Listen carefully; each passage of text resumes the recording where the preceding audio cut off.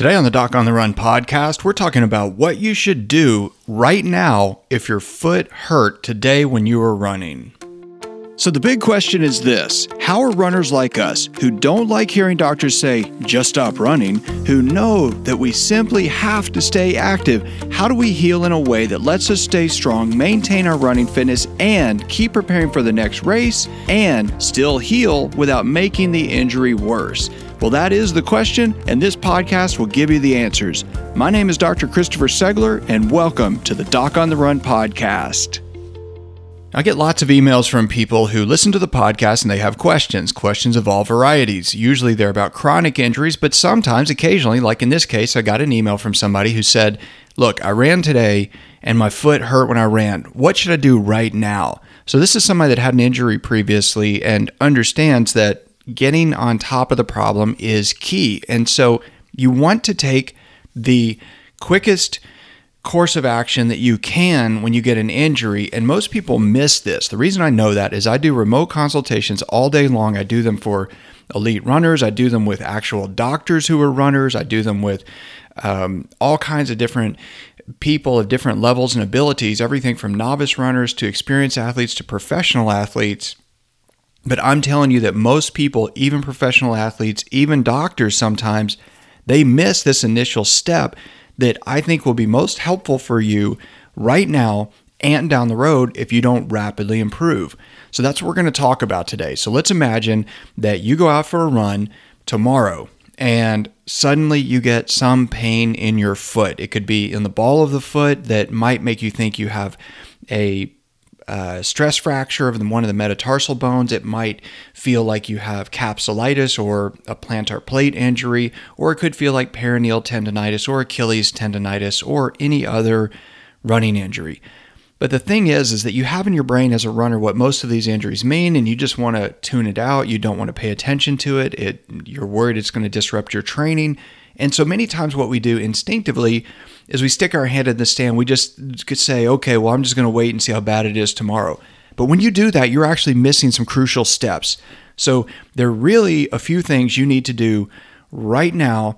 There are 4 things you need to take care of that you need to do today, immediately, when your foot starts hurting. So if this happens to you a week from now or a month from now, you should go back to this episode and listen to it, because I'm going to tell you exactly what to do. So the first thing is you want to print out the pain journal. You want to write down everything you can in as much detail as you can so that you can have something to reference if you don't get better, and so you'll know what to be afraid of and not afraid of if you get another injury in the future. So if you go to the show notes episode for this page, you can print out the pain journal. I've made one. You don't have to design it. You don't have to come up with it. You can just print it out. You can use it. It's free. Just go to the show notes episode and you can get the pain journal that will help you in this process.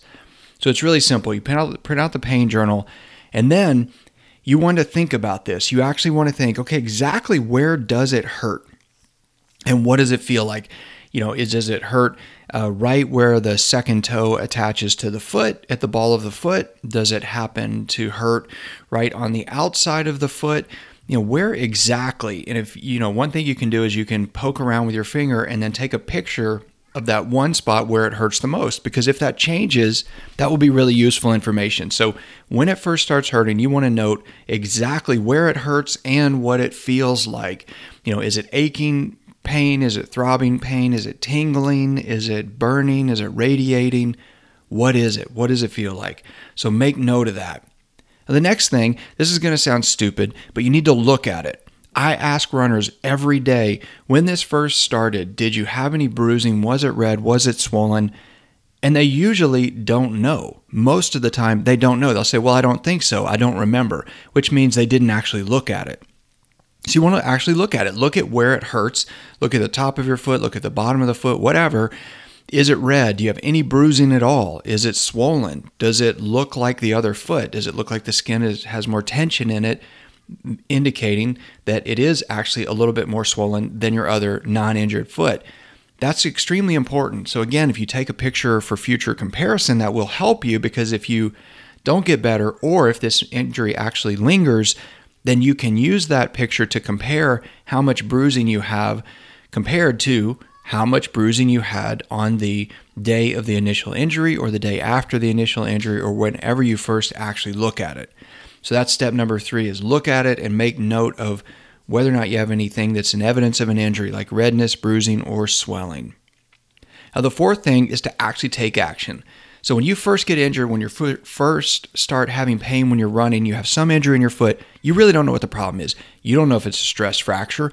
You don't know if it's a plantar plate sprain. You don't know if it's peroneal tenosynovitis or extensor tenosynovitis or peroneal tendonitis or Achilles tendonitis, but you don't have to.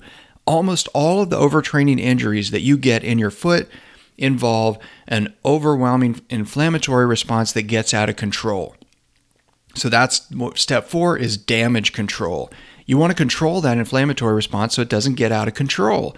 Because if it hurts because the tissue is distended and it really feels more swollen, then it's going to hurt a lot longer if you let that inflammation continue and it gets out of control.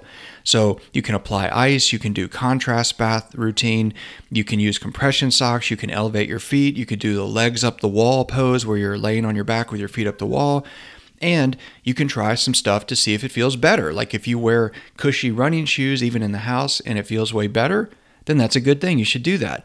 But you need to figure out what you need to do to get the damage under control right away. So do the simple things that you know that control inflammation, but don't take anti-inflammatories unless it really hurts. If it really hurts and you feel like you have to take anti-inflammatories to control the pain, you should probably talk to an expert, get it evaluated.